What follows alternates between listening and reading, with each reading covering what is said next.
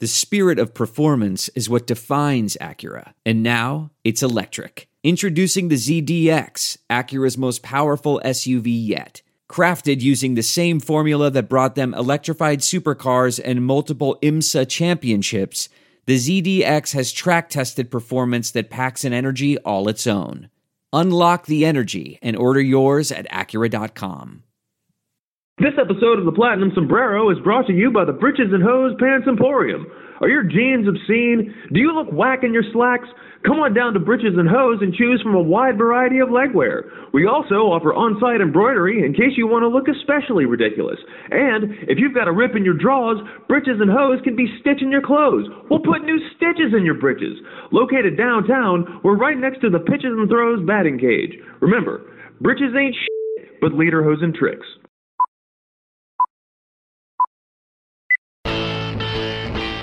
51,000 plus on their feet. Nobody's left to beat the traffic tonight, I guarantee you. Mark gets the sign. The wind and the pitch, here it is. Swung, fly ball deep left center. Grissom on the run. Yes! Yes! Yes! The Atlanta Braves have given you a championship. 25 lighters on my dresser, yes sir. You know I got to get paid. To right center, and the Braves have won it! 25 lighters on my dresser, yes sir. You know I got to get paid. Swing and drive, out to right, welcome to the show! I got 25 lighters for my 25 folks.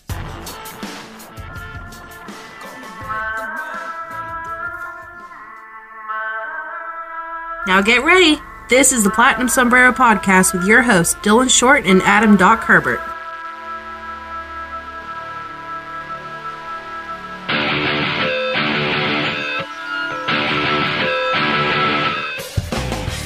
Hello, welcome to the Platinum Sombrero, brought to you by Armchair All-Americans and our friends at MyBookie.ag. MyBookie.ag, the number one place on the web for any and all gambling needs. Whether you like to throw a little bit of money on baseball games, whether you got big into the NBA Finals, if you'd been betting Toronto, you'd have made yourself a pretty penny. If you want to get ready for a football season, if you like betting fights, whatever it is, MyBookie.ag has lines for you. All the best lines, all the best prop bets, and top-notch customer service. If you ever have any questions about a money line or about what a certain line means, their customer service is second to none. And if you use our promo code BRAVES25, they're going to give you a 50% deposit match on your initial deposit. So if you haven't signed up yet, sign up at MyBookie.ag, put in the promo code BRAVES25, and whatever you put in, they'll give you half of that back as free money. MyBookie.ag, play, win, and have a great time. All right, you guys may have noticed, this is episode 69. So, for the nicest episode in our history, we had to bring on the nicest guest. And setting a record now for the most appearances on the Platinum Sombrero, who would we bring in? None other than the sultry-voiced Gaurav Vidak. Gaurav, welcome back, sir. Thanks so much for having me. I love this podcast. Love talking to you guys. So thank you so much. The 69th episode, I know, just to clear the air, I did see it on Twitter, and I asked to be honest because I thought it would be funny. So I'm not that cool. I know when to beg. Not too proud to beg TLC, right? Yes, sir. Yeah, we wouldn't have it any other way. We had a very short list, so as soon as you threw your own hat in the ring, we knew you were the guy for this. So, yeah, we wouldn't have it any other way. And good news for a 69th episode is the Braves have somehow found themselves 5.5 games up in a division, playing the Cubs tonight. We are recording on Wednesday, so playing the third game against the Cubs tonight, what will be Dallas Keuchel's second start for the Braves, taking on Yu Darvish. It's a good week for the 69th because there's a plethora of things to talk about. You're going to get angry Dylan. You're going to get happy Dylan. I think Doc is going to be his normal positive self, so we're going to need Gaurav here to tell us who's going to win between Doc and Dylan. But let's start off with the happy. The Braves have been on one of the most incredible runs, particularly offensively, but one of the most incredible runs for a Braves team that I can remember. And I was born in 91, so there were a lot of really, really good teams back in the day. But this Braves team, they're on some other type of level. Anymore, it's after so long of losing, it's so nice to turn the TV on or show up at the ballpark and say, you know what, I'm genuinely expecting to win today. It's been a really long time because last year everybody was really cautious and we almost like we couldn't believe it. Like, is this really our luck? And anymore, it's like, oh, we're amazing. We're going to beat whoever anymore. I mean, am I alone? Am I the only one that's expecting to win like every single one of these games? No, I pretty much assume the Braves are going to win every single game. That's how I go into it. That's why I break my heart like way too many times a year. But that's just the mindset I have. Now, I'm pretty much on that track, too. I start looking around at other teams' starters and go, oh, that guy? Ha! Braves are going to wreck him. He gave up 3 home runs to the Nationals. We're going to put 7 on the board. And speaking of the Nationals, in the NL East in general, this has been such a weird year. We came into this season thinking that 4 out of the 5 teams in this division legitimately had a chance to win it. And so far, at least, that has not been the case. We're like halfway into the season, and the Nationals and the Mets are closer to the Marlins in last place than they are to the Braves in first. I mean, in the Phillies, they were up by 3.5, and then you blink and they're down by 6.5. I mean, that's a 10-game swing inside of like 2 weeks. You know, we're entering like September 2011 Braves territory, or the September 2011 Red Sox territory, because the Braves weren't the only ones that melted. You know, the Nationals are much better than they were playing at the beginning of the year. The Mets, well, you know, they got Callaway trying to. They're the Mets.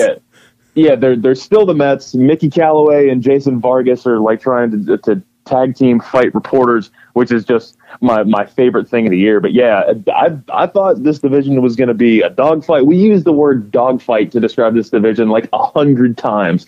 It has not been a dogfight at all. And at this point, Braves weren't as high up in the division as they are right now until September of last year. And now we're tonight is game 81. So we're at the exact midpoint of the season. So who knows? Who knows? Yeah. It's like a dogfight in the sense that we're like a pit bull and everyone else is a chihuahua right now. I sent out a tweet a few days ago, basically saying how every other team in the division is kind of embarrassing the NL East. Like with all the drama going on, you know, you got the Mets yelling at reporters, you got the Phillies yelling at the reporters, you got the Marlins being the Marlins. Like the other 3 teams in this division right now are really, really tough to watch, to the point where it's like, I almost feel bad, like just slightly almost feel bad, because why would you want to tune into such dumpster fires? But at the same time, I'm loving every single second of it. It's so weird, and we could legitimately see the other 3 teams that were in contention to win the East. We could see all 3 of them fire their managers before the season is done. I'm fully expecting Callaway to be gone because he's just trying to get fired at this point. The Nationals, I don't know that their GM has to literally be pulling his hair out with Dave Martinez for whatever reason. That is a really talented team, and it's halfway through the season, and they're 8 games back of a team that has Scherzer, Strasburg, Patrick Corbin, who they spend a ton of money on. Those 3 alone have like $140 million deferred over the next few seasons. You're talking about Anthony Rendon, who's just one of the best players in baseball, Trey Turner, Juan Soto, Victor Robles, the list goes on. And they're frankly, they've been one of the worst teams to watch day in and day out in the entire National League. The Phillies and Gabe Kapler, I mean, Gabe Kapler's had basically been on the verge of getting fired since like the first game last year, his very first game. He's been basically on the verge of getting fired. Am I wrong for thinking none of these 3 coaches will last long past the All-Star break? I think Matt Clintock just came out and said that Kapler's job is safe through the end of the season, but we'll see. I think that might just be one of those where Kapler was probably thinking, I'm definitely getting fired today. You know, you wake up and you have that idea like 15, 20 straight days or however long it'll start kind of getting inside your head, and it'll be like a self-fulfilling prophecy. But I mean, Callaway, like you said, he's going out of his way to get fired. You know, he doesn't stand a chance. And Davey Martinez, even if the Nationals won something, I mean, they fired Dusty Baker after 2 consecutive division titles. So underachieving for 2 straight years, I mean, he really might not make it. So Nationals are kind of at a crossroads. They really They spent a ton of money on Patrick Corbin. Like you said, they've got all that deferred money, and they're not careful, they're going to lose Anthony Rendon. Truthfully, if they're smart, they'll trade Anthony Rendon, and then they'll try and re-sign him in the offseason. But I'm just here for it right now. Every other team is just kind of having their own personal implosions, and then the Braves are over here just like, don't mind us. We're just going to go put up 8 runs a game. Everything's cool over here. You know, having a great June, like this past weekend against the Nats. That was the 5th straight series that they won. I mean, and even that was just all these different things that are going on. Like our biggest issue is that we have awful starting pitching right now for the most part, or not even that it's awful. It's just that it's so inconsistent, you know, like you would have never guessed that the Braves would be where they are with all of the things that have happened with the starting pitching. But the offense has been so robust and just ridiculous that even having bad pitching, Fulte coming out and giving up 8 runs in 4 innings on Saturday, and he's just like, yeah, whatever, we got it. Like it's nothing anymore. Yeah, just to add on to that, like you look at this Nationals roster and, you know, pretty much every position is kind of set. They have a really nice roster. I don't normally call for the firing of managers just because I don't think they have a massive impact on a game unless the manager is truly awful. But like, I simply don't understand the results that they're getting as a team. Like you highlighted Anthony Rendon. He's like a top 15 player in all of baseball.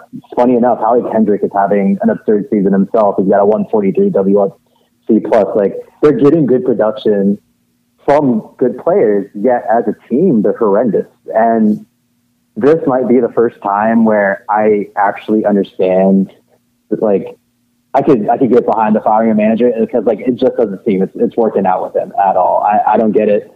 Maybe it's just like the collection of egos going on. I'm not sure. Like, it doesn't make sense to me. I'm glad it's happening. But, like, yeah, there's no way any of these managers, well, the Phillies or the Mets really, or actually, yeah, all 3 of them. I don't see them hanging along much longer, actually.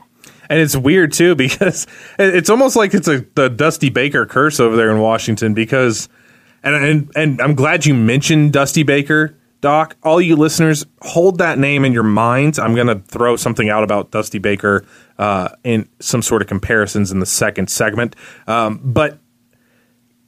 It's you talked about the Vargas wanting to fight a reporter for Mickey Callaway.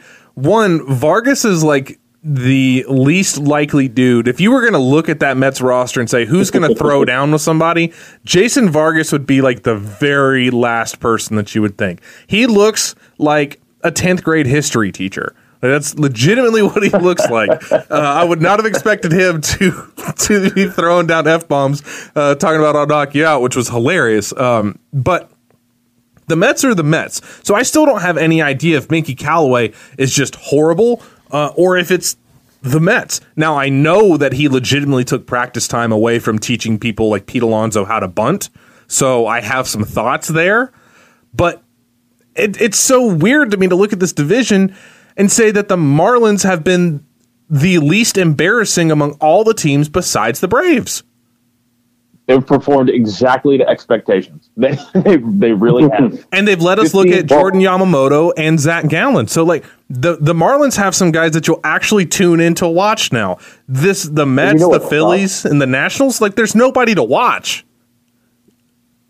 And that's what sucks about the Marlins. Like, they've brought in some excellent front office hires, and you're seeing the change in who they're bringing up and the type of talent that they're getting during like the international signing period and all that kind of stuff. And it's like, wow, you know, maybe this team is a team to really worry about because you look at the Nationals and their backloaded contracts. Like, I'm pretty sure they have $900 million on the books for like 2052. That's how, like, I don't know how they're going to operate as a franchise pretty soon.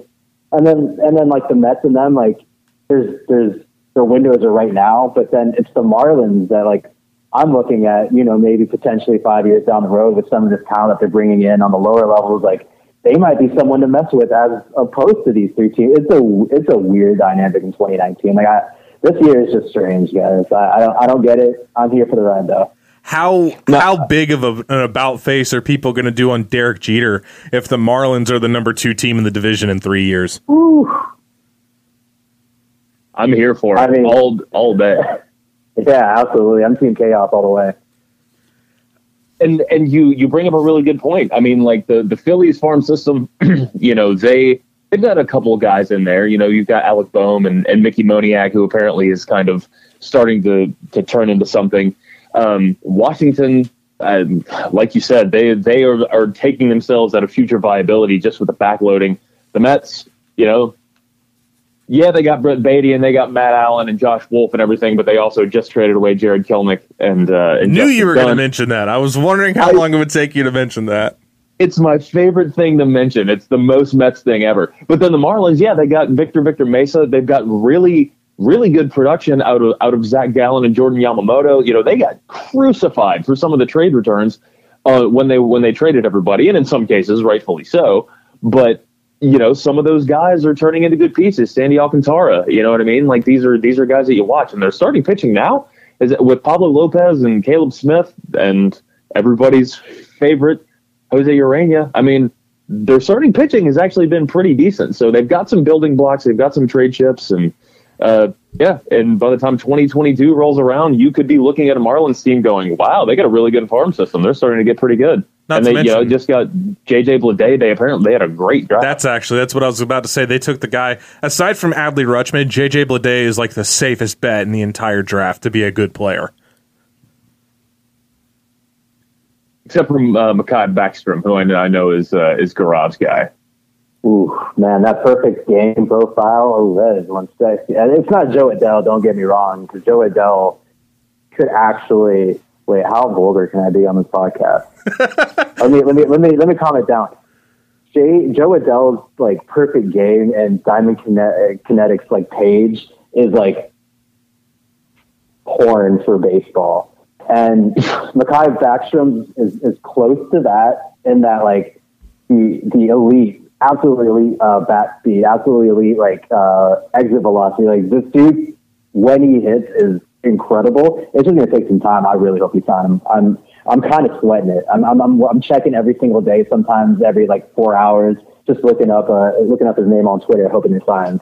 I don't know about you guys, but like especially with signings of the other ones of what's their name, like Caden Morton. That was my big one. I'm so happy they got Vaughn Grissom, Stephen Polini. Vaughn Grissom, those are, you know, we're talking high ceiling, super raw players. Backstrom is the top of the list for me, just because he might be a little more raw, but then when you see it together, like it is something to watch. And I really hope it works. I hope he signed him. 2, I really hope it works out for him because his future is super bright. I mean, he reminds me of Jason Hayward. His setup, his swing, he is pure Jason Hayward to me. Well, that's not good.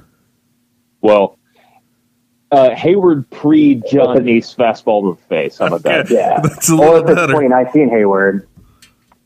And I'm so happy, by the way, just a little aside, I'm so happy that he's figuring some things out this year.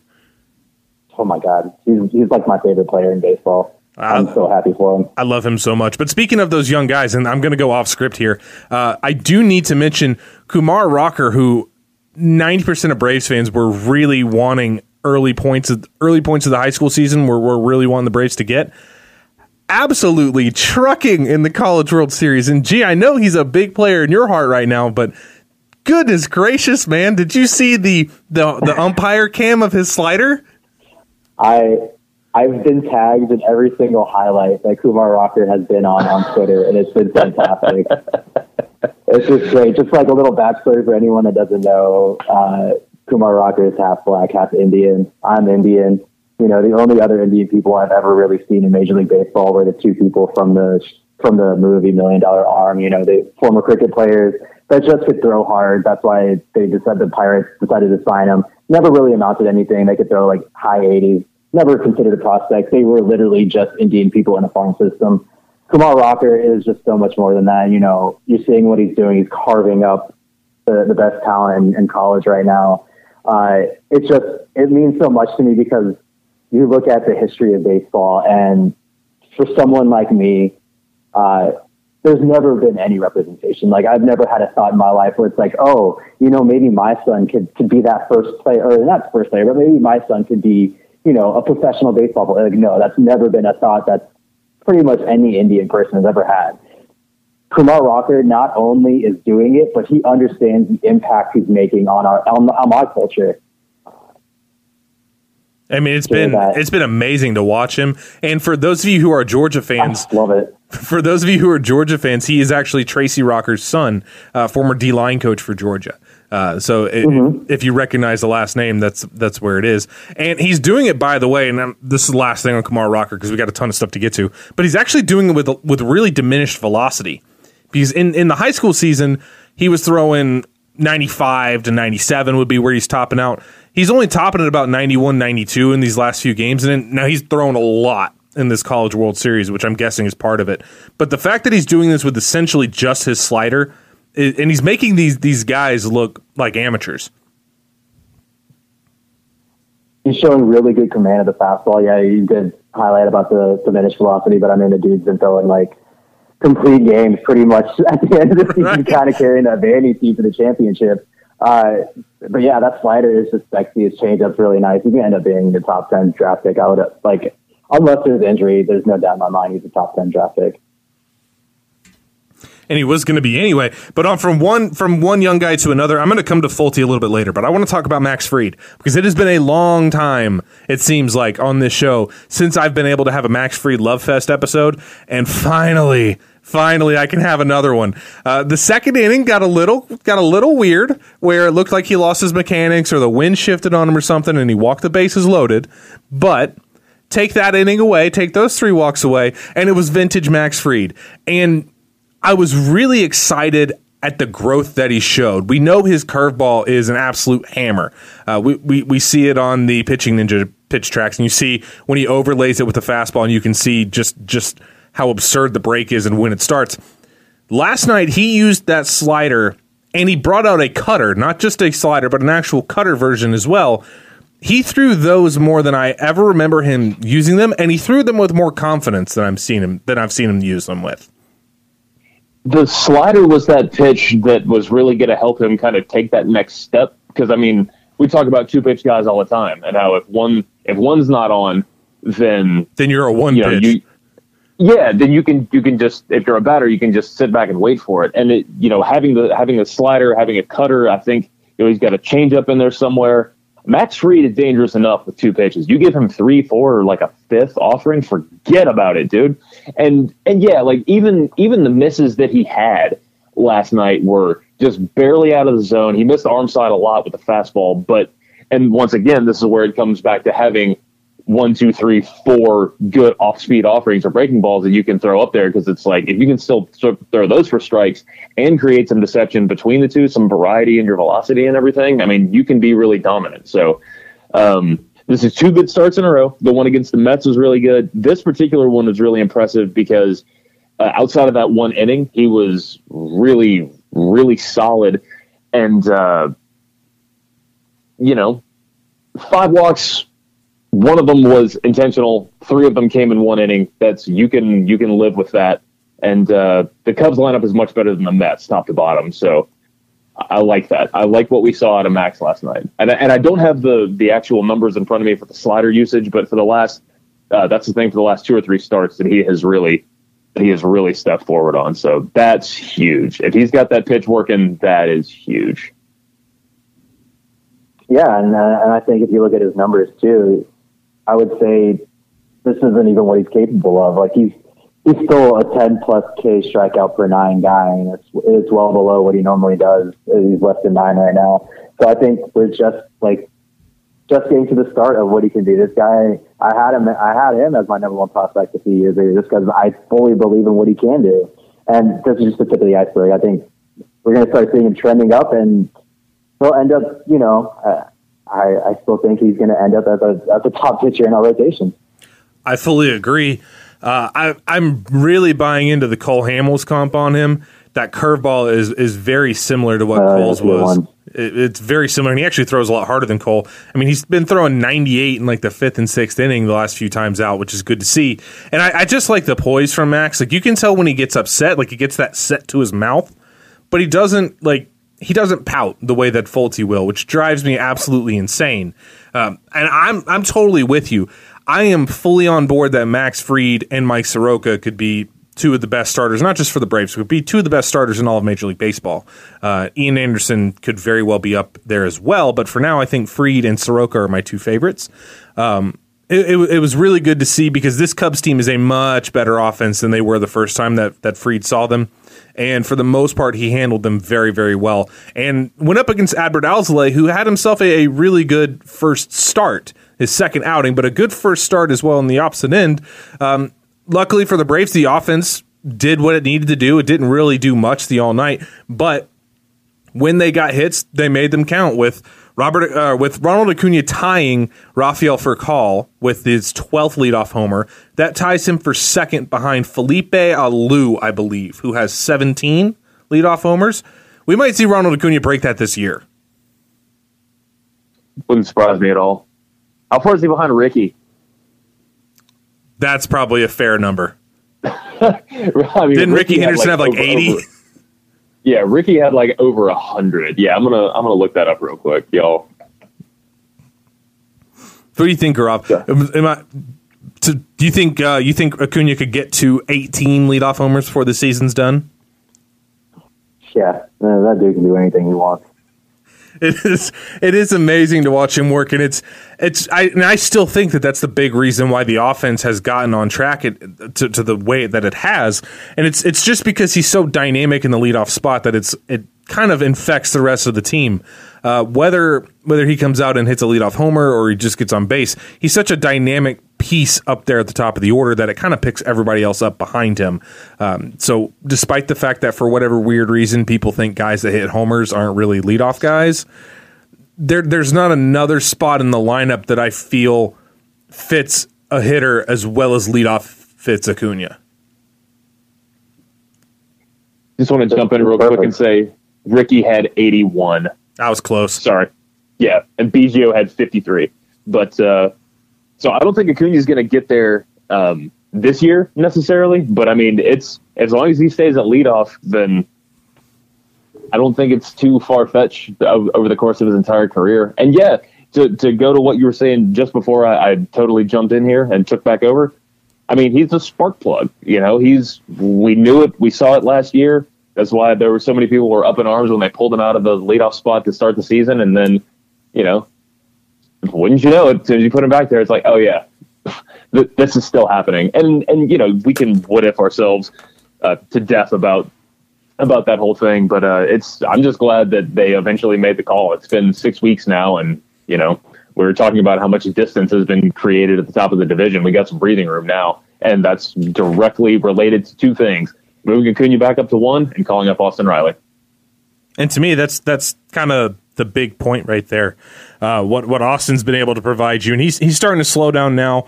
I think everybody knew that was going to happen. Now the guys have kind of adjusted to him. He's got to adjust back. The slider's giving him fits right now. The good news is the entire offense as a whole is all kind of working in concert together, and it doesn't really matter if one or two guys have an off night or a bad stretch. Everybody else is heating up. I mean, it wasn't so long ago.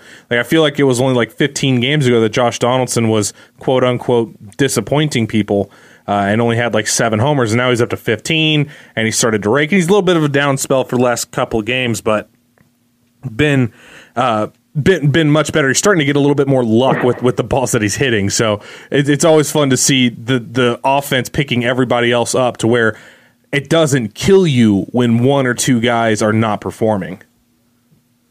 Yeah, and just to add on to that last thing, the last thing you said, you know, people have been ragging on Josh Donaldson, you know, they're ragging on Ozzie Albies a little bit, but lo and behold, they both got 1 point. They're both tied for third with 1.7 F4. Like, Danzy's kind of the golden boy, and I understand a lot has to do about Josh Donaldson, has to do with the money, and he's taking $23 million and whatever. You're wrong about that. But, like, these dudes are just producing, and, like, it's time to recognize it. I sent out a tweet like 3 weeks ago about Ozzy, and I said, come, mid-July, he's probably going to end up second again. And lo and behold, the dude's been on fire like crazy. He's back to third on the team in F4. Like, it's great. And that's exactly what's happening. You see O'Reilly take that step down, but if there's one player in the entire organization that's shown his propensity to overcome, not mistakes, but like having to adjust, it's freaking Austin Riley. So like, I'm not even remotely worried about that. If he's going to have that kind of first half, like what kind of second half is he going to have? Because we all see what he's done in the minors. Like, there's a lot to like about this team, and they're going to be under contract for a very long time, and I'm very happy. Yeah, the Josh Donaldson thing, I know that it complicated a lot before, not just saying, well, what are you going to do with Camargo? And we're going to touch on Camargo and all that in the second half of this, and also saying, you're going to block Austin Riley long term. And everybody's concerns about him were completely warranted. We're giving him a lot of money to come off of an injured year. And, so many people just immediately rushed to, he's washed up, he's old, all these different things. And even when he wasn't hitting, he was playing spectacular defense.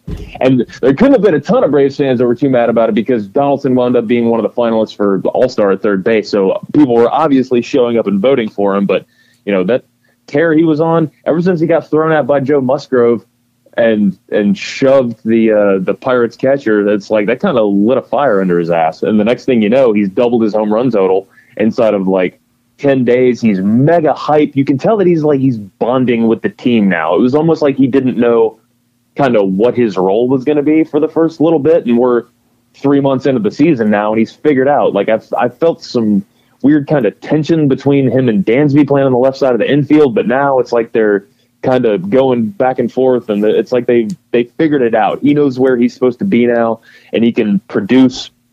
And you see the video of him really working on his follow through and working on hitting off speed pitches. And then video comes out of Bryce Harper getting interviewed when Gabe Kapler is going to install a curveball pitching machine, and he's just like, yeah, I don't do that. So Donaldson's going out of his way to make sure he can hit, and Harper's like, yeah, I got paid, whatever, we're in second place, that's good enough. So it's careful how you spend your money. I get why people were upset about that deal, but they could have been a lot worse. Also, more importantly, every single really, really good team has one guy that everyone hates. And it seems that guy is becoming Josh Donaldson, and the Braves are going to have all these amazing, hilarious players, and then one like badass that everyone's afraid of. And that's exactly what's happening. So we're a team of destiny, I'm calling it. Yeah, you could say that Josh Donaldson is our version of Wilson Contreras. Yeah. Deal. I bring that name up because obviously everybody saw the dust up. If you didn't watch the game, then you saw it on SportsCenter the next day. Very weird moment. I don't know what precipitated the whole thing. I don't know if Wilson was just taking exception to some calls on the corners, or if he didn't really like when Josh Donaldson shushed the bench and decided that he was going to take it out on the team. Like, I don't know where hilarious. It all started, but this is not the first time that Wilson Contreras has started some problems. And as Jeff Francoeur told you guys, he cleared the benches with Wilson Contreras back in 2016. Wilson's been kind of known for that. He's a dude that is very, very emotional, and his teammates have said it, that he's a guy that you love him when he's on your team, and if he's on the opposing team, you pretty much want to punch him in the face. I don't know. That whole dust-up was really weird. A lot of people were evoking the whole Brian McCann and Carlos Gomez thing as far as, you got to let him have fun. Well, see, maybe I'm in the minority. Hopefully I'm not. I was actually happy when Brian stood up to Carlos Gomez like that because I thought he was being a total douchebag. And I felt the same thing about Tyler Flowers. Whenever you turn and yell at the catcher, like, I'm fine with him bumping pounding his chest at the dugout. I'm fine with him sprinting around the bases. I'm fine with bat flips. But when you turn around and like yell at the catcher for something, like, that one's a little bit off for me. So I'm not really sure. Now, granted, Tyler could have totally been talking a ton of stuff to him behind the plate, which would not shock me. Catchers say some very disgusting things to hitters in the batter's box, so that wouldn't shock me. But just eyeballing it, it was a very weird situation, and this is one of the few times where, like, I guess I'm going to sound like old man yelling at the clouds, but I thought the Braves were justified in doing what they did. Yeah, Good. I was gonna say the whole thing was super weird to me. Like, anyone that knows me knows that if I was ever on a Major League Baseball field and I made contact with a ball, it doesn't even matter if it's a foul tip, I'd be throwing that bat up and like doing flips around the bases while they call me out. Like, that's the kind of person I am. I don't really care about that. Like, I love bat flips, all that kind of stuff. I love personality, but like that whole thing was just super weird. I like, something must have happened between Tyler and Wilson for him to react in that way. I think it was a little, I thought it was a little much, so I didn't care. Like, I was fine with Tyler getting like a little choppy when he got back to home. I can't recall something like that happening before, so I think I'm still not necessarily shocked, but trying to really understand what all unfolded 2 days ago. And when, you know, the thing where he turned around and he said something to Flowers, apparently that was about like a frame job that Flowers had done on the previous pitch. I mean, the strike zone was fluid, we'll say. It was a weird one, but like, you as a catcher, you can't yell at another catcher for a frame job necessarily, because I mean, it just seems like if you want the call, then frame it better. But then when he was rounding first and he's like pounding his chest, it looked like he was screaming into the Braves dugout. Like, what are you doing? What did they do? You know, if you got beef with Flowers, that's one thing, fine. But the thing that stood out to me the most was Chip Carey was like, he had a really good opportunity to make a point. And a lot of people have problems with Chip. I don't have any problem with Chip. But he's like, well, if you want to let the kids play, well, this is what you're going to get. Well, it's like, okay, let's break that down for a second. You can make that statement and have it be true and not be a tool about it. Because, yeah, guys that are super demonstrative, they're really flamboyant, they play with a lot of flair. Yeah, okay, you are going to get some guys that are hot-headed, but, like, you look at guys like Acuna and Albies, and they play with all the joy. You know what I mean? Like, this is different. Contreras is like, I'm about to fight 24 people, 30 if you count the coaching staff. He's basically like the Cubs version of Yasiel Puig, you know. And I don't have any problems with the let the kids play thing, just because I think it's like, this is how you're going to appeal to the next generation.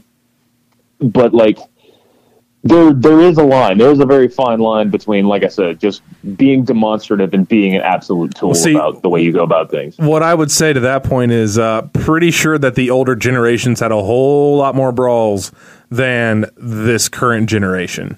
Not even close, man. Like, definitely. I'm not mistaken that Nolan Ryan threw at people's heads and then beat the piss out of them when they charged the mound, right? Like, I didn't forget that happened. I mean, you just look at some of these Twitter comments in reply to this. It's like, I'm gonna throw a ball at his penis. Like, come on, dude. Seriously, like, calm down. All right, it's baseball. Calm down. And I'm a guy that's never going to be against like throwing at a batter. I'm never going to be in that camp of, it's so barbaric and how dare you, because I'm not a hypocrite and I love football. So I'm not going to be that guy that's like, baseball are barbarians for throwing a ball. Now let me go watch this dude and this dude run into each other at 25 miles an hour head on. I'm not going to be that guy. But there's etiquette when you go about it. Like, you don't hunt above the shoulders and you don't go for the knee. Outside of that, it's fair game. It'll wear off. It'll be fine. But what is talked about with letting the kids play, it's more of the way that it's done. Like, it's not just necessarily bat flips. Not all bat flips are created equally. Like, you brought up Acuna and Ozzie and the way they do it, and a lot of the young guys today, when they flip, it's not like they're not flipping and like screaming at everybody. They're flipping and they're happy and stuff like that. Back in the old day, which is what you saw with Wilson Contreras there, it was all angry and like the Louisville pitcher who I thought went a step too far at the end of one inning and then got walked off on, which I thought was hilarious karma, looking like squints. Poetic justice. Yes, bit, yeah. Very much. But like, that type of attitude is an old school attitude. And I that's one of the things that irritates me when they talk about, back in the day, nobody would ever do that. Like, there's video of Mickey Mantle flipping a single or flipping a walk, dude. Like, calm down. It's just that he was Mickey Mantle, so nobody did anything. I mean, Dan Winkler bat flipped a bunch. So, and yeah, there's like I said, it makes the game more interesting, seeing the guys that are super pumped about everything. But and then there's also like where it gets ill-spirited and like benches clearing and everything. Like you just never. It goes back to what we were saying about like all of the different dumpster fires in the division. Like when you try and picture those things coming from the Braves side, picture the Mets thing where Brian Snitker or Anthony Swarzak is defending Brian Snitker, saying he's going to fight Dave O'Brien. Like it doesn't match in this clubhouse. And it's the same thing for like, you're not going to see Brian McCann turn around and start barking at Elias Diaz or something as soon as he pimps a home run. There's a certain level of professionalism that comes with it, I guess. And that's the line. Like you can have fun, but don't be a dick. Show somebody else. Golden rule. Don't be a dick. Yeah, exactly. I mean, that's all it comes. It's all it really comes down to. So let the kids play, but don't let the kids be dicks. Right. It's like sometimes you got to take the bully out to the woodshed. That's about what you do. But one more thing, and I promise we'll get to break. I wanted to. You've got this written down about Sean Newcomb here, and I think I fully agree with this. Don't ever take Sean Newcomb out of a bullpen role. As a matter of fact, move him deeper into the bullpen. Like let him be my 8th or 9th guy. I love what I'm seeing from Newcomb out of the bullpen. And I wasn't sure that I would say that. Doc, I think you and I both had reservations. I thought that the bullpen would work because if he was off, you'd know early and you could pull him. But he hasn't been off at all. It seems like ever since he's gone into that bullpen role, he's been a totally different guy. He's won 2 batters in 20 innings. Like that was the biggest knock on Newcomb was that he's got these massive control issues, and now you take him, you just put him in the bullpen, and like he just looks different. Fried talked about the bullpen mentality, and it changes the way that you go about things. But I'm just looking at Newcomb. I'm like, you don't need to make this guy a starter anymore. Like, and we both went on and said his stuff's not going to play up in the bullpen. It's not going to work. I think we both just said, don't do it. It's not going to work. And then they did it, and we're like, this isn't going to work. And now it's working. And I'm like, I'm so happy to eat crow. And you're actually seeing some emotion. You're like. When he was a pitcher, he was very blank-faced. He almost had the Eli Manning dumb face. But now that he's in the bullpen, like you can see the scowl. Like he's actually showing when he gets angry and stuff like that, which for some pitchers is a detriment. But I think it's a good thing for Sean. And if he turns into something like he could really end up being like an Andrew Miller or a Josh Hader type. Here's the asterisk: if he continues on the track that he is now. Because those two guys are both insanely good, but that's kind of where he's trending. Andrew Miller was kind of the same way, a failed starter that was totally different out of the bullpen. That may just be where Sean fits best. What do you think about this, Gaurav? Yeah, so like, I'm pretty sure if you go back on my Twitter, you'll see vivid tweets of me saying Sean Newcomb can never go to the bullpen because it'd be a horrible mistake.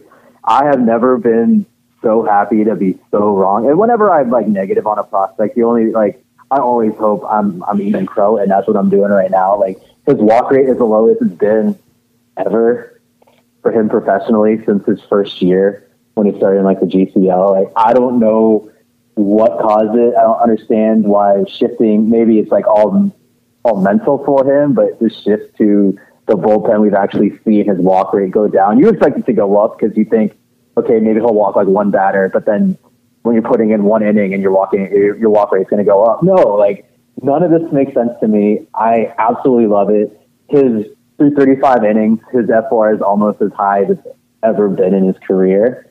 Like he's killing it there. I don't want him to move outside that role. I think I don't want to touch him. Just don't change anything.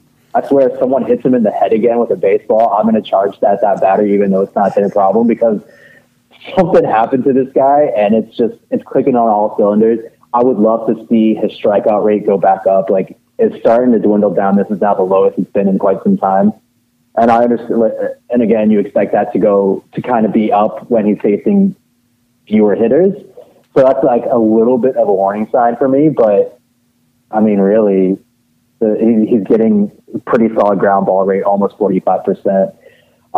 His home run per 9 is like pretty good too. Like, just keep at it, man. Don't move him out that role. Keep him there. If you want to use him in high leverage situations, and like, honestly, I think he deserves that now. Like, he deserves a high leverage 8th possibly ninth inning situations because he's shown this entire season he's up to the task. I don't get it, but I love it. I need to know what happened because it seemed like he took all of Tukey's mojo and he's like storing it in his gigantic 6'5" frame. Because when this season started, and I've long been of the belief that Touki Toussaint ends up as the Braves closer, like Raisel Iglesias, which has always been kind of my comp towards him. But Touki has been, I don't want to say he's been bad because there's been some times where he's been absolutely incredible. But he's been very inconsistent, and it's very hard to tell which Touki you're going to get. Because it's almost like everybody knows that Tukey's real plus pitch is that curveball, and his fastball is good, but it's almost like it doesn't move a lot, and if guys are hitting it, they're hitting it a long way. It's kind of similar to Nuke's when Nuke was a starter. And that's when you're talking about his strikeout rate. I'd have to go and look at Savant because I don't have it pulled up right now. But just eyeballing it, it would look like Nuke's spin rate on this fastball is fairly low. It's a little bit not quite Lucas Sims level where it's literally on one plane the entire time. But we don't want to put that mojo on anybody, right? But with Touki, I've been a little disappointed in him, and there's been some starts where I've been like, this guy's an ace. This guy's the next superstar. But then he'll come out the next time out and just nothing seems to work. And I don't know if this is a Nick Markakis, Ryan Flaherty situation where Newcomb has just taken his entire mojo, like Austin Powers, and just hoarded it for himself. But whatever it is, I need Touki to figure it out and be more consistent at least, because I don't want to look dumb for saying that. No, I don't think he will. I think over time, like, it seems like he just gets in his head a whole lot because he'll start missing with his mechanics, and he'll start missing like where to plant his foot and stuff like that, and then everything just kind of like almost kind of falls apart. It's like what we're seeing out of Kyle, right? I think both of them right now is super mental because when they're on, like, these guys are number ones. There's no doubt about it. When they're absolutely firing on all cylinders, they're your premier talents. They're like top of the rotation guys, and neither of them are that right now. I hope, sometime, like, I hope Kyle Wright actually doesn't come back to the majors because I just don't think he's ready for it mentally. Touki, I would love to see them work in more, but I disagree with you when you said you see him as a closer. I still think he belongs in the rotation, but he just got to get over that mental hurdle, whatever it is, for me. The reason I've always thought of him more in the bullpen is that his fastball, his command had gotten a lot better last year, but his command of his fastball is never going to be a strong point. He's always going to have a tendency to miss arm side a lot, and you can get away with that in the pen because his curveball and his changeup his split change are both good enough to wipe out people in shorter innings. I do have questions about that long term. Like I think in the rotation, if he were to hit, and if you're talking about him being a number one or number two, I think he has to hit almost his exact ceiling. I think he'd be more likely to slot in as like a Lance Lynn type 3. Not quite the same ERA as Lance Lynn, but that type of guy who can generate a ton of strikeouts, but is going to have starts every once in a while. Or maybe John Gray would be a better example of a guy that's going to generate a ton. Yeah. But just I think that's a great comparison, actually. Just sometimes sometimes he has zero idea where it's going. That's it.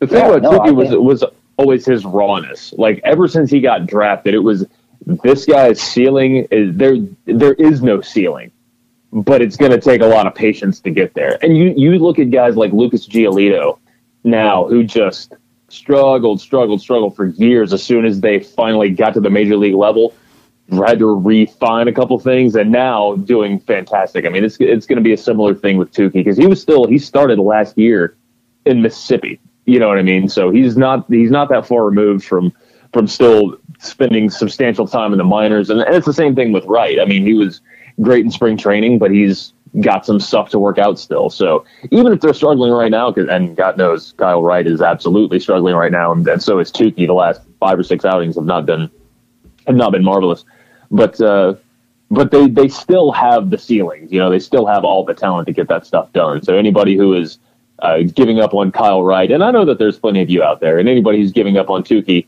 don't forget that you had given up on Sean Newcomb 2 months ago, and it just takes finding the right role for somebody sometimes. And I think that's absolutely important. These guys are all still young, and they're all very high ceiling. A lot of them were guys that the only reason the Braves were able to acquire them is because they were raw. So it will take some longer time. But we're going to take a quick break. When we come back, we're going to talk about, I don't want to overreact, but it may be one of the dumbest quotes I've ever heard from a baseball manager. Ever in my entire life, forever. And we're going to talk about it next, coming up here on the Platinum Sombrero. This week's episode of the Platinum Sombrero podcast is brought to you by the Happy Beginnings Massage Parlor. Let's face it, life is hard, and sometimes you just don't have any time to waste. So here at Happy Beginnings, you can come right in and get down to business. We'll get you in and out lickety-split. If life's got you by the balls, we can too. We can help you release your stress and then some. And if you're feeling overextended, our service can't be beat. Afraid to ask? Don't be. Don't beat around the bush. That's our job. Stop in today for a good old-fashioned rub-down. If you need it, we'll need it. We've even been bestowed with the highest possible honor, the Robert Kraft Seal of Approval. Happy beginnings, because who's got time to wait for a happy ending? Patent pending.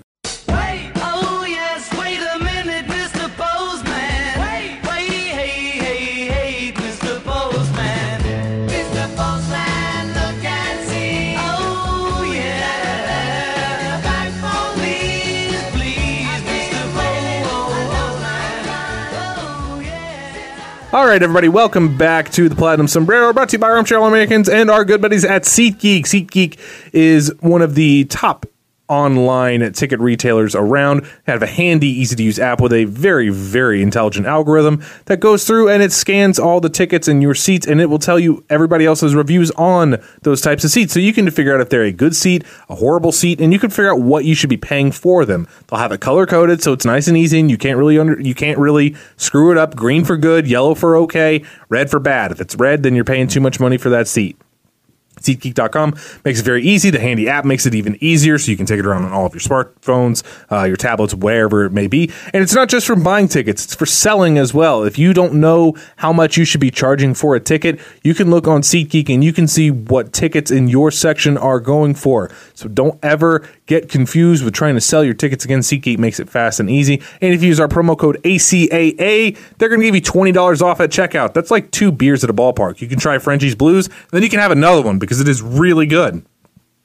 Go to SeatGeek.com, use the promo code ACAA, Life's a Game, and we have the tickets. All right, so before the break, I teased about the quote that I think might be one of the dumbest quotes I've heard this year. I'm going to table that for a bit because that's going to get me really hot and bothered. So I know it's going to. So I'm gonna wait a little bit. I want to talk about the All-Star balloting first because that's the happiest thing to talk about. As the Braves have 7 of the starting 8 are in the All-Star balloting, and the only reason that Austin Riley is not is because he doesn't have enough games. I mean, everybody, literally every Brave but Austin Riley has a chance to be a Brave starter. Now, if you guys are hearing this on Friday, the voting is already concluded. I can only hope that you guys were awesome enough to vote and vote as often as you could. I'm sure you guys did because you guys are all stalwart Braves fans. But I wanted to ask Doc and G, how many of the 7, because it's unrealistic to think all 7 are going to start, how many starters do you think the Braves get?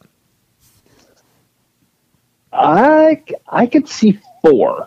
I could realistically see 4. I don't think that McCann is going to take it. I don't think Markakis is going to take it. I'm looking at Ozzie, Acuna, Freddie starting, and maybe Dansby as well. I don't think Donaldson gets in. Part of it is just because Arenado is having an amazing year, and also the Cubs effect with Bryant being in there as well, which is I also don't think McCann is able to leapfrog Contreras. But I really think I don't think 4 is too incredibly far fetched. G, what about you? Is it going to be a clean sweep 7 through 7? No, not at all. I could realistically, I think it's 2. I think it's Acuna and Freeman probably get to start. I think they're also the 2 that are deserving to start. Ozzy's kind of on that edge. I don't think, honestly, I think Baez should get to start at second over Ozzy just because he's performing at an absolutely nuts level right now.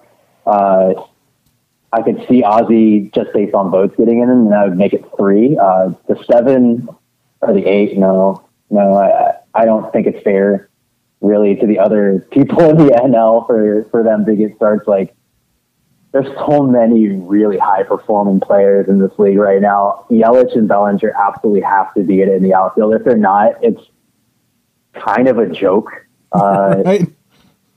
Like, I just don't get it. It's really hard for me with Freeman. Well, I think Freeman should get the start no matter what, but like Alonso definitely deserves it as well. Third base has to be Rendon. I hate saying this because, I would prefer it to be a clean sweep, just like the Hawks did in the All-Star game a few years ago, where they subbed in all the players and you have an entire Atlanta Hawks roster on the All-Stars. Like, that was such an amazing moment. And to see, like, 8 Atlanta Braves players trot out from the dugout onto the field would be incredible to see, but is it deserved? I don't think so. I guess just to briefly recap, I'd say Acuna, Freeman, and maybe Ozzie get the start. I think it's 3. I think it's by the way, Baez is a shortstop this year, not second base. So Dansby has no shot at starting. I think Acuna and Freeman definitely deserve it. Second base, I think Ozzie gets it just because the other 2 names are not really household names. The guy that I think deserves it the most is Ketel Marte in Arizona. But I don't think he's got the name enough to get there. And number 3 right now is Mike Moustakas. A lot of people forget that he's actually playing second base and not third base this year. But I think Ozzie's the most likely to wrap that up because he's kind of the most well-known. If the outfield is anything but Bellinger, Yelich, and Acuna, then they should just scrap the entire fan vote. It's kind of cool because most of these positions, they're not just give-me positions. There's a lot of great players competing for them. You talk about the outfield. This is the easiest outfield vote ever. But first base, there's some real questions about who deserves to start, whether it's Freddie Freeman, who I think does, or Josh Bell, who's had an incredible season, or Anthony Rizzo, who's been great. You move over to shortstop. Trevor Story has been incredible. Paul DeJong somehow got snubbed and didn't even make it into the starters vote, and Paul DeJong's had a great season. There's been a lot of great play. Yeah, the point that you were bringing up about, like, how are you going to look at Josh Bell's numbers or Pete Alonso's numbers and say, sorry, you don't get to start here. You're not having a good enough season, But as far as the merit of the All-Star game, I mean, it's an event for the people, so it makes sense the fans get to vote. But unfortunately, what happens is, you look in every position just about, it's the Braves fans versus Cubs fans. It's like a couple years ago when the Royals, you were talking about the Hawks having basically an entire team on the court at one time, and it's the same thing with what the Royals were doing, where it's like Omar Infante's hitting 191, and he got voted as the starting shortstop in the American League, or something really close to that. So it's the whole. I like what they did with the process this year about how they've got kind of the primary. They narrowed it down so it's not just like herding cats and. You're getting write-in votes for like Bobby Valentine or like, Ozzie Smith finished like 15th in the shortstop voting because a contingent of Cardinals fans wanted to write his name in or something. So it seems like it's a better idea for this year, but it's always going to be it's never going to give you the full gauge of who's really best at the position because it's really just who do people want to see, and even this, when I went and voted, I voted for all Braves and Christian Yelich because does Nick Markakis deserve it over Cody Bellinger? No, but he's a Brave, and I voted for him. So, it's the weird stuff like that jumps up. Should Dansby start over Baez? No, but I voted for him because he's my guy. So and once again, Ketel Marte. You were talking about Ketel Marte. Numbers-wise, he's hitting 314, 363, 584 with 20 home runs. He has accumulated more F4 this season than he did both of the last 2 years combined in a third of the time. And he's got a higher OPS than Chris Bryant and Javier Baez and Trevor Story and Yasmani Grandal and Ronald Acuna. Yeah, he's worth more F4 than anybody on the Braves by a significant margin, and people aren't going to vote for him because they're like, Ketel Marte, isn't he just that small guy that the Diamondbacks got from Seattle? So it's weird. The whole thing is weird. And going strictly by numbers, then yeah, Marte takes it over Ozzie all day long. But you don't have a lot of super passionate Diamondbacks fans when it's stacking up against the Braves. And same thing with the Brewers. I mean, that's a really small market. So Moustakas, even considering the year he's having, he wouldn't have made it if not for having a good year. But this is Braves fans' year again to be obnoxious like Royals fans were. So we're going to get our couple guys in there. We're going to do everything we can. And who knows, maybe anybody that doesn't wind up getting voted in will wind up getting selected as a bench player. That would be cool to see the Braves have like 6 total players. But You did mention a little bit last segment about the Braves offense is kind of coming back down to earth, and that's to be expected. You can't score 8 runs a game for an entire season. And I've talked about that on the Locked On show pretty much all this week and a little bit last week as well. The question with this Braves offense, as much as I've loved watching them, the question has always been, can this pitching staff survive when the Braves are not scoring them 8 runs a game? Now, luckily for Max Fried, I think last night was like the first start all year where the Braves offense hasn't gotten at least 4 runs. Like, he's averaging like 7.1 runs per game for his starts, but some of it's bailed out a lot of the rest of the guys. It's bailed out Fulte a number of times. It bailed out Gausman a ton when he was still in the rotation. I do think this offense is the type of offense that can average 4 or 5 runs a game for the whole season. That I do fully believe that this lineup is capable of that. But I don't want this offense to hide the deficiencies and people ignore the fact that there are deficiencies just because the offense is performing. So with that said, I wanted to ask both of you, let's say the offense becomes a little bit more average and they're no longer scoring 10 a game. What is the most concerning part of this team for you guys? Yeah, you're off. Yeah, for me, it's got to be starting pitching. You're seeing the development and the pen to be more of not necessarily what we expected. Like, there's been so much turnover back there that's pretty much not the same bullpen to start the season, and it's kind of exactly what I want to say. I could easily say that the 3 of us on this show were kind of asking for. You're not really comfortable with who we threw out at the beginning of the season. Anyway, that's a whole other thing. It's the starting pitching for me that's really weak. I think it really hinges on Dallas Keuchel. If he's able to turn into, the Keuchel of 2015, well, especially if it's 2015, that'd be absolutely marvelous. But that's not even what I'm asking for. Just someone to stabilize, pick up that number 3 starter spot that's kind of vacant. You have Fried and Soroka. You know what they're going to do. You know what they're capable of. Everyone else is kind of, Tehran started off real high, and then he became what we kind of expected. It's up for grabs. There's still a lot of holes. I would love to see us try and obtain another starting pitcher, just because I don't necessarily think.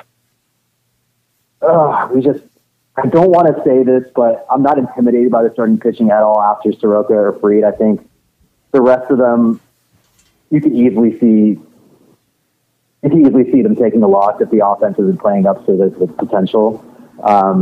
If Keuchel can take that big step and become the formidable number 3, just throws consistent, mid-3 ERA, maybe mid-3 SIP, that kind of thing, provide innings.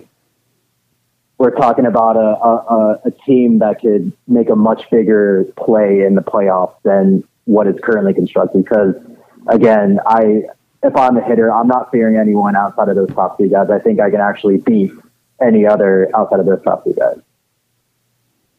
Agreed, 1,000%. I mean, the bullpen, the bullpen takes a lot of flack, but recently, this current core that they've got out there has been real good. Like we were talking about in the first segment about, Nuke has been great. Anthony Swarzak, and we can't say enough about what he's done.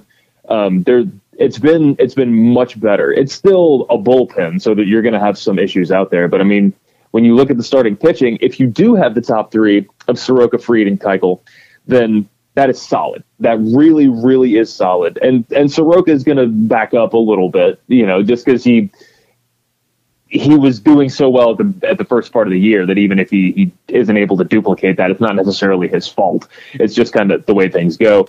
Fried appears to be back on the horse, and if the evolution of the slider and the cutter and changeup, if all of that can start playing in, you're looking at really special top 2. Keuchel, he's not flashy, but he's really solid. I still think you got to get one more guy. And y'all know how I feel about all the talk about Madison Bumgarner. It's not like he would torpedo this team if the Braves were to get him, but I just want to see somebody say, here's an idea for a starting pitcher that doesn't involve Madison Bumgarner. I would take Madison Bumgarner if I actually only had to give up what he's worth.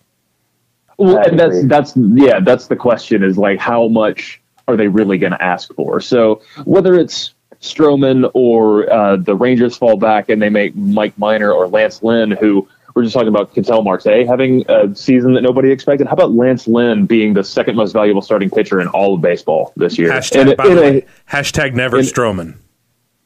Well, and you see, that's the thing. You watch Stroman on the mound, it's like, wow, this guy would fit perfect in the clubhouse. But then you start hearing about some of the other stuff. It's like, okay, maybe not. And that's where I'm like, that's where the humanitarian side kicks in, and I'm like, but it's not the dog's fault. He didn't do anything. Don't punish the dog. So, and it's weird. So, maybe it's Matt Boyd. Maybe it's, who knows? Sonny Gray, maybe. Sonny Gray's been, as much as I didn't like Sonny Gray and didn't want him at all, somehow this year he's not giving up home runs. Him or Tanner Roark, they're not giving up home runs in Great American Small Park, which is amazing.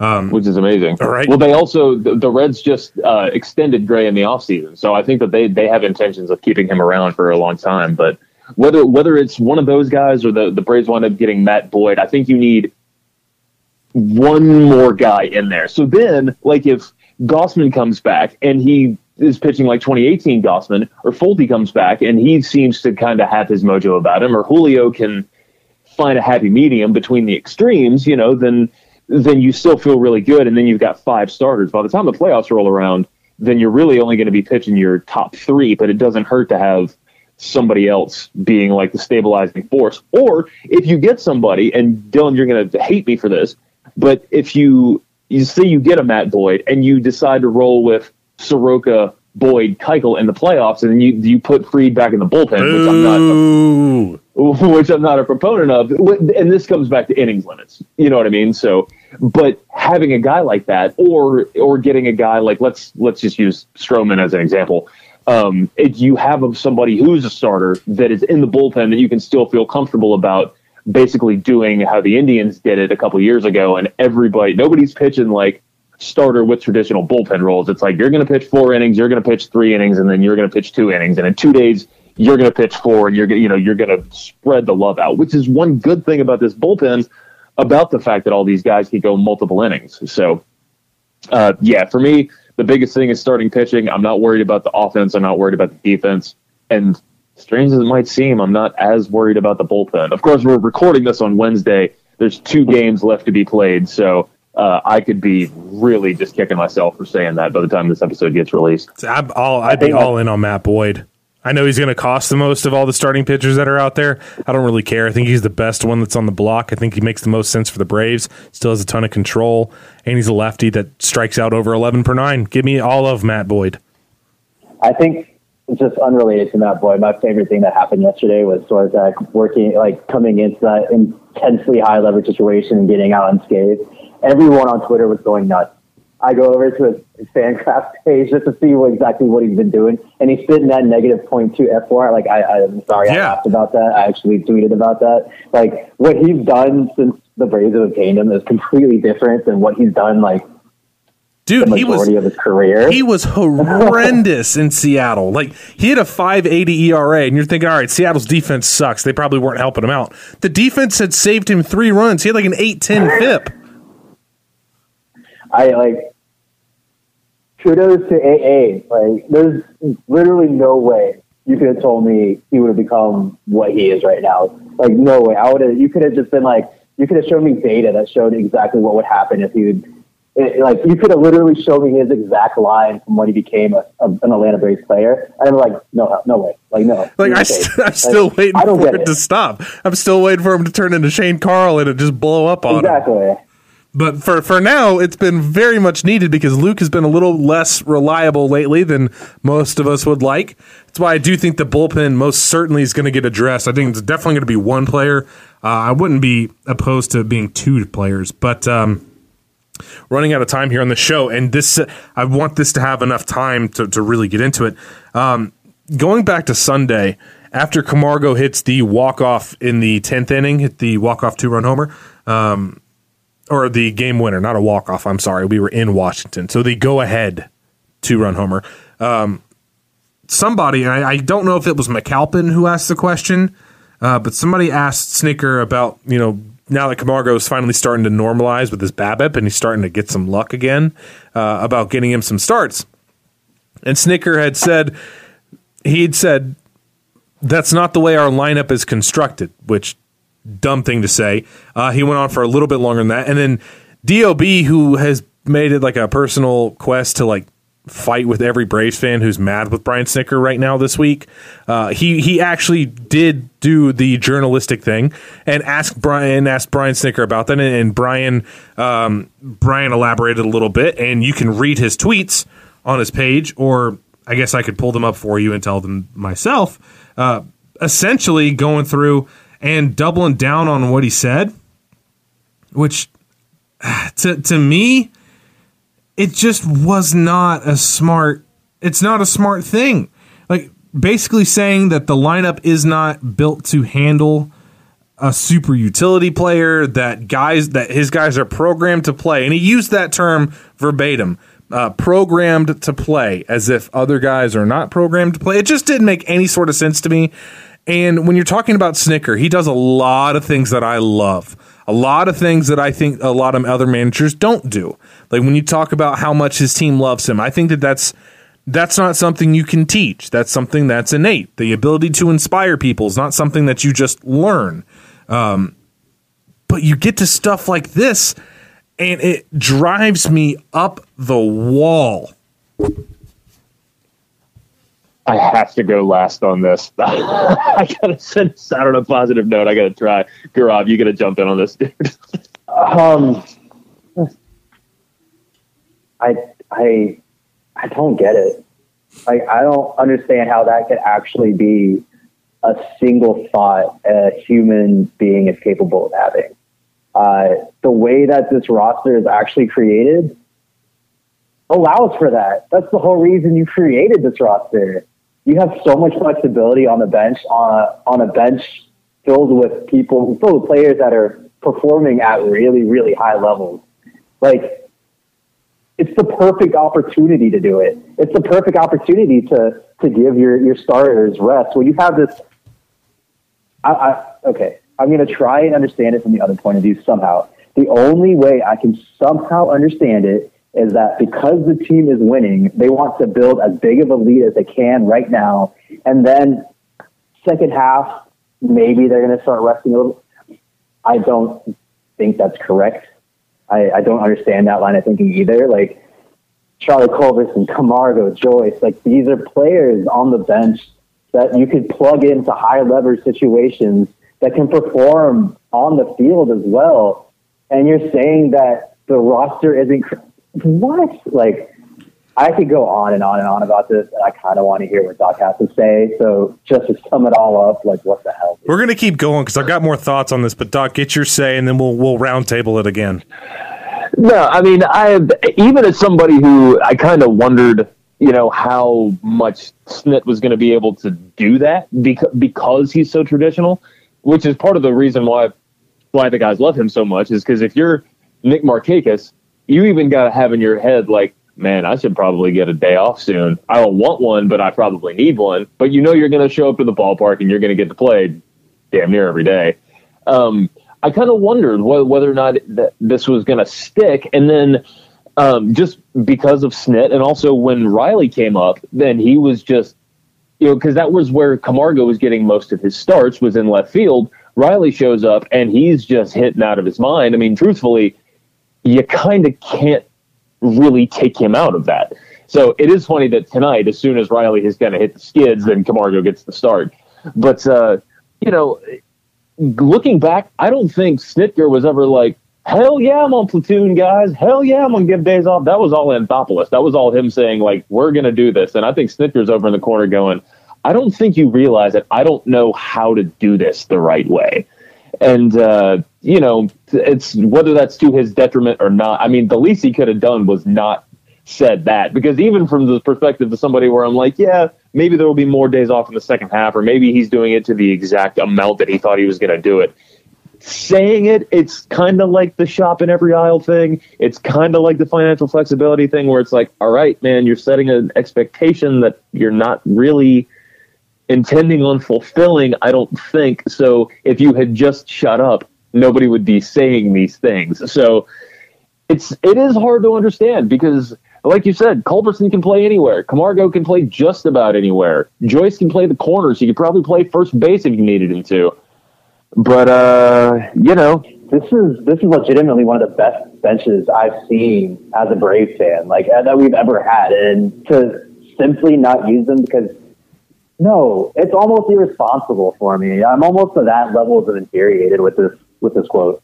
I'm there too, and here's the overall theme, and some people, and Doc is going to be one of them that tells me I'm overreacting, but I genuinely don't think I'm overreacting when I say it makes me question what the ceiling is with Brian Snitker at the helm. Now, I'm not saying that the Braves can't be really good. I'm not even saying that they can't get to a World Series, but if you go back and go to 2016 and take a look from 2016 onwards when the Cubs won theirs and the Astros won and the Red Sox won, go and look. Just go look on the Fangraphs leaderboards and look at the amount of games played.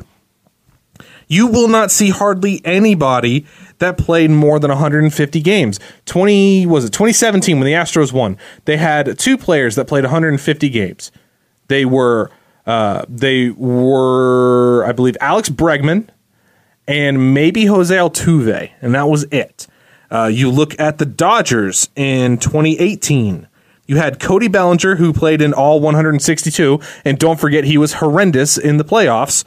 And you had Chris Taylor, who played in 155. Nobody else played 150. Mookie Betts, I don't even believe, played 140 games last year.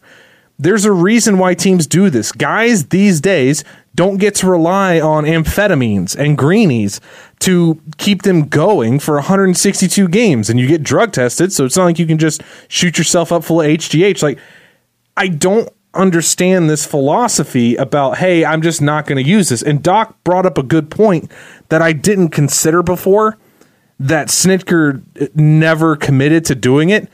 And he mentioned in one of the quotes that we had talked about it, and this is from him, we talked about it, but it's just not the time. So maybe he's thinking build a gigantic lead and then start resting people.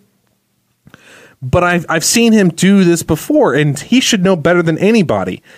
This is the exact same thing that happened a year ago. And what happened at the end of the year? Markakis cratered. Ozzie cratered. Dansby wasn't great. Freddie cratered. And if you're looking right now, let's see, it's Ozzie, Acuna, Markakis, Freddie, Dansby are all slated to play over 150 games. And I think Josh Donaldson is slated like right up there as well, somewhere around 140.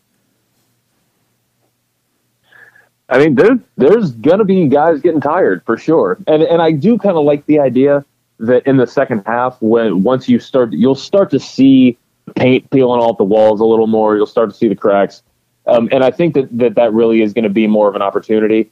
I will be curious to see how Riley responds. And Garabi brought up a really good point about how he's proven as much as anybody in this entire organization, his ability to adapt. And this is the highest level that he's at. So he is absolutely playing against the best. I hope that once he kind of gets a breather tonight, I'm sure he'll wind up getting a pinch hit appearance because nobody gets a full day off.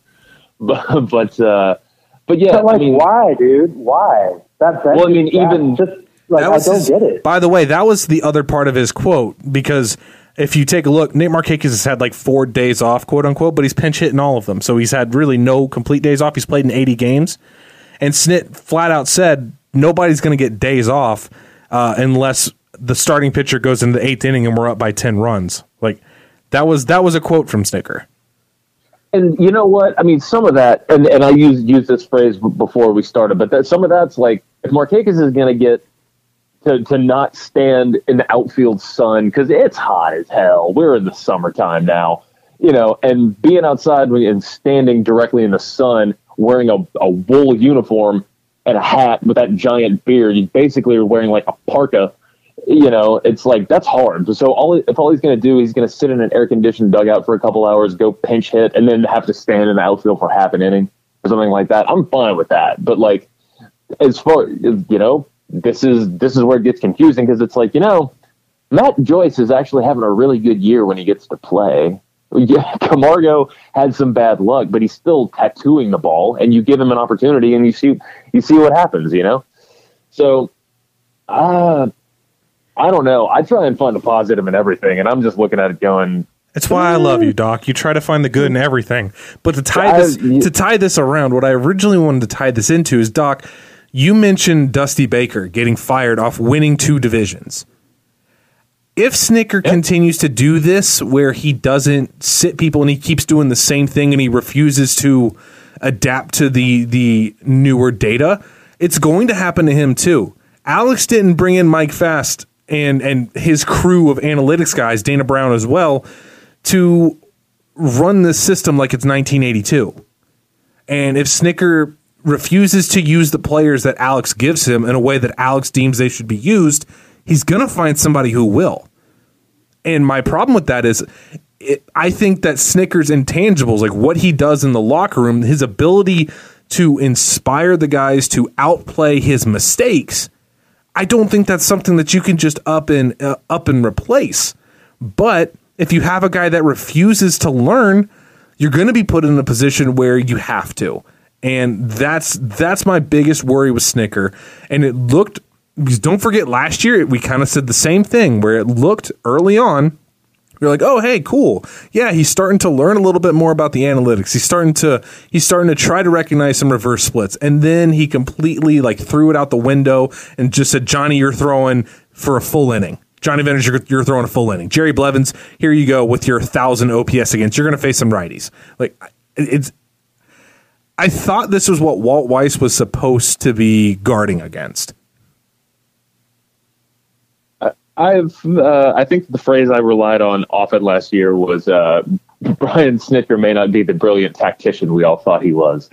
Yeah, I mean he's not perfect with it for sure. He's really not. But I think for as much, all the comments about Markakis trying to fight John Hart, which is the closest thing we have to to Jason Vargas.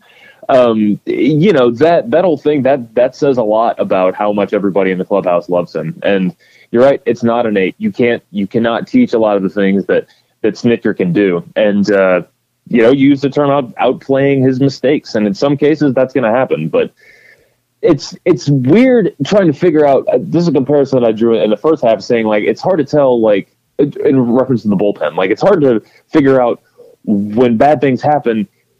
Are bad things happening because we have bad relievers, or do bad things happen because that just kind of happens to bullpens every once in a while? With Snitker, it's is this just because of happenstance? Would this have happened if even the most analytically inclined manager would have made a decision and it would have backfired, or does that just happen because it's Snitker and he doesn't know how to play with his toys properly? I honestly have no idea.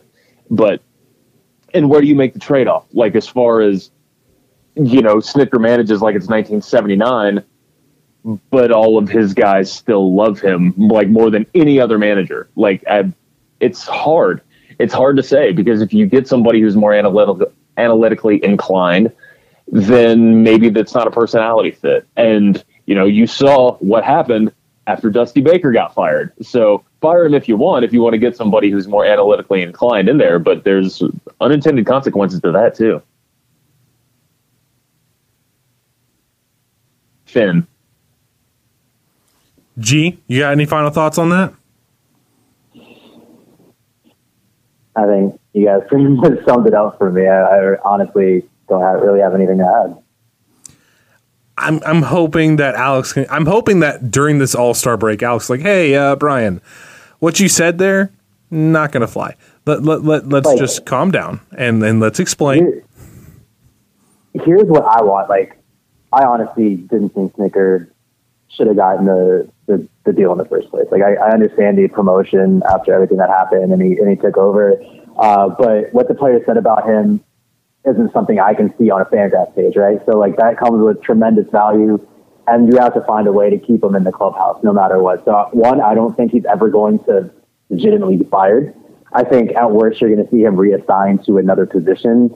I thought the dream scenario would almost be for me would be him to be the bench coach, and then you have a more analytically inclined manager making the lineups and everything, but then Snicker's there to provide whatever it is he provides that the players love so much. That didn't happen. This is what's happening now, and I think it's another conversation we're going to have pretty much every single year, just because he's making these same mistakes that frustrate the living hell out of me sometimes. That's just, I guess I just work myself up for no reason. Like, I don't see him going anywhere. I hope he gets reassigned. I hope AA has someone in mind to take over, because while the dude obviously has so much value because the players will go to war for him. Let me not use that term anymore. I don't like that. I don't really like saying go to war. Play baseball for him. That's not even on the same level. You have to keep him because of that. Just have to find some role that works. And I said bench coach, but now he's getting up there in age, so maybe you find some way to keep him in the organization somehow. I think no matter what, he's going to be in the Atlanta Braves front office until he's ready to hang it up. I'm just going to say put him in the Clockwork Orange chair and like hold his eyes open and just drill that into him. Drill. It's like, and I want nothing more for him than for him to learn how to do that stuff, because Snicker is such a good guy. I want him to be one of the best coaches in baseball. I genuinely like him as much as I like any coach in baseball, just him personally. If you've never spoken to him, he's an all-around great guy to talk to. He's like a happy grandpa. Like, that's just generally him. He's just an amazing person. But for whatever reason, he gets so stubborn on this stuff, and it drives me up the wall. I don't know what it is, but Dallas Keuchel's about to start up right now. The Braves game's about to start, so we got to get out of here, because we've taken up enough of y'all's time. Thank you guys so much for listening this week. Hope you enjoy the show. Doc, Gaurav, thank you all for joining me. Truly a pleasure talking to you on this, our 69th episode. So nice. Oh, man, what a blast. Gaurav, thanks, dude, always. I mean, you basically have a standing invitation, so if you tweet at us that you have to come on for the 70th episode, you could probably find yourself right back on the show. So thanks for coming on with us, man. Dylan, always a pleasure. One last thing, parting shot for me, put Brian Snitker in the blooper costume. You can't go wrong. That would be kind of funny, whatever it is, and then have him reveal when he goes after a player. But that would be fun. By the way, I should mention, we're on some new platforms now. You guys can now find us on iHeartRadio.com as well. So moving on up the old podcast host list there. Follow us along on there as well. Thank you guys so much. We'll be back again next week here on the Platinum Sombrero.